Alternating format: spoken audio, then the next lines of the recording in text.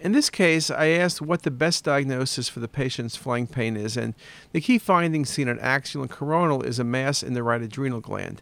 But when you look carefully, the adrenal is high density, and when I give you these choices, well, you know it's an adrenal process, but it's too high density, and it's a little bit of stranding, so it's not an adenoma. Could it be a carcinoma? Carcinomas are usually solid. This is lower density. And based on the history, this is most consistent with adrenal hemorrhage. Adrenal hemorrhages are due to a number of things, including Coumadin, trauma, sepsis. But this is the best example is adrenal hemorrhage. And we've seen this not uncommonly in our practice.